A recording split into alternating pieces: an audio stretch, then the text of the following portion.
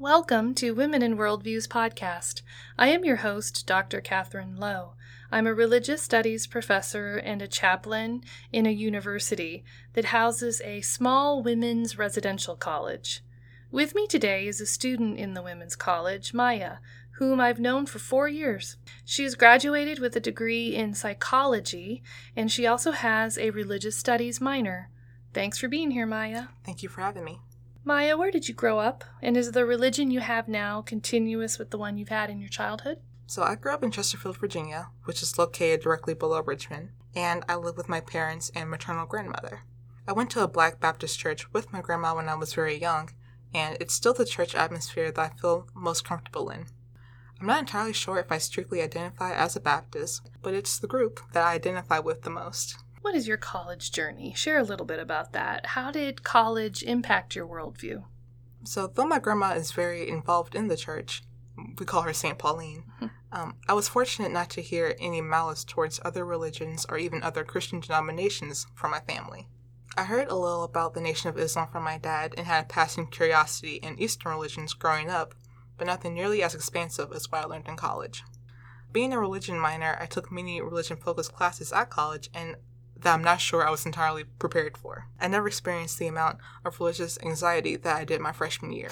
Although I made it through adolescence identifying as Christian with Christian friends, we never discussed religion, and all my beliefs went virtually unchecked.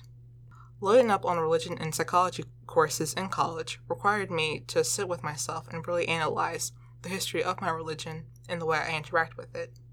And to my surprise, it was a lot harder for me than I ever thought it would be. Oddly, I only really struggled with learning more about paganism and Christianity. I had a comfortable enough distance from Buddhism, Hinduism, Islam, and Judaism that studying them didn't send me into a spiral. So what was it about paganism that sent you into a spiral? Or what did you learn that led to this dissonance between paganism and Christianity for you? So I had a hard time reconciling them both in my mind. At least in traditional interpretations of Christianity, paganism is set as being diametrically opposed to all things holy. I mean, the term pagan is a catch-all word in the history of Christianity to mean anything not Christian or Jewish, for that matter. Yeah. However, as I found out quickly, my own personal worldview in regard to sexuality, gender expression, and feminism seemed to line up with modern-day paganism, specifically Wicca, and bristled against many conservative sects of Christianity. This was the first time that I ever really heard of paganism or Wicca being a valid, real religious or spiritual option, and not just a spooky thing done in movies, and I thought it was interesting. So you mentioned in your worldview sexuality and gender. What about being a woman in particular was a challenge for you in this regard? So suddenly I was challenged with trying to face a religion that I had grown up with, but traditionally held views on womanhood that I found deeply troubling and hurtful, and facing another that would forever bar me from the good Christian club that I wasn't quite ready to leave. As I moved away from my self-imposed Christian legalism, the tension eased, but for the first 2 years of college, that particular struggle was always on my mind. You mention a phrase, Christian legalism. That interests me.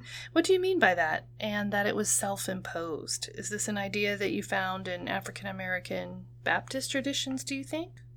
So when I had started diving deeper into Christianity and took a more serious look at the Bible, my definition of what it took to be a good Christian, especially a good Christian woman, became very narrow. I had begun to form a list of rules in my mind that I could not stray from, or else.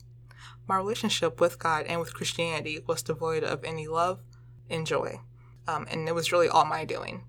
I was lucky to attend churches and have family who didn't hammer that idea into me, but as I've heard from other Baptists, that is definitely not always the case.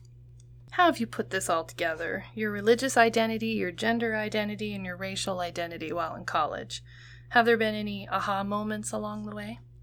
Sometime junior year, my friends and I thought it would be a good idea to finally take advantage of a few of the churches that the local community had to offer.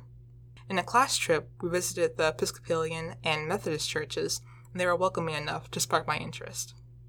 Between the three of us that regularly attended different services, 2 of us were Black. The church hoppings were my first experiences of being one of the only Black faces in a room, and it actually felt a little surreal. You get the feeling that everyone is staring at your braids or your friend's afro, and you're on high alert. That being said, people were generally nice to us everywhere we went. Still, we ended up settling down in a Black Baptist church where I and my roommate felt the most at ease. Getting the new experiences was definitely worth it, but as it turns out, we both valued our comfort above all else. As far as traditional biblical views on womanhood and the woman's place and patriarchal structures, the way I've dealt with that is pretty much becoming the loosey-goosey, free-willing Christian that other, more conservative Christians seem to take umbrage with. I've heard that we put too much emphasis on the love of God and not on God's judgment, but that doesn't really bother me. Because of that, I can reconcile my views with the God of the oppressed and the marginalized easily. A self-proclaimed God of justice can see injustice in the world and condemn it in the same way I can. That being said, this could be a short-lived point of view, and I could be entering another identity crisis soon, so I'll be enjoying this phase while I can.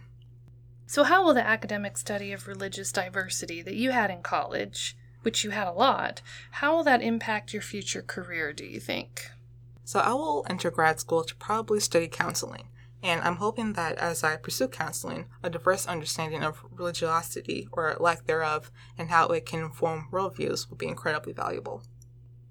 I think it will. And finally, since you are a WISE graduate, what would you recommend to African American female students who are beginning their journey to college? I like to tell freshmen that this is their time to be a little selfish. You're spending a lot of money to get an education. Do all you can to make that experience worthwhile. Please consider taking the courses and declaring the majors that interest you and excite you, not the ones that your parents try to force on you.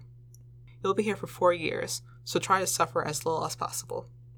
As for the incoming Black students, especially ones that are attending a PWI, I encourage you to reach out and find community with each other. Don't take for granted the comfort that comes with friends who have shared a similar life experience and can support you in tense and unfamiliar times. Thank you, Maya, for being here and sharing your worldview. Thank you for having me. I am proud to witness a diverse group of students who put together meaning for themselves in light of multiple identities. The worldviews expressed here are their own. I look forward to receiving comments and questions from listeners. Thanks for joining us.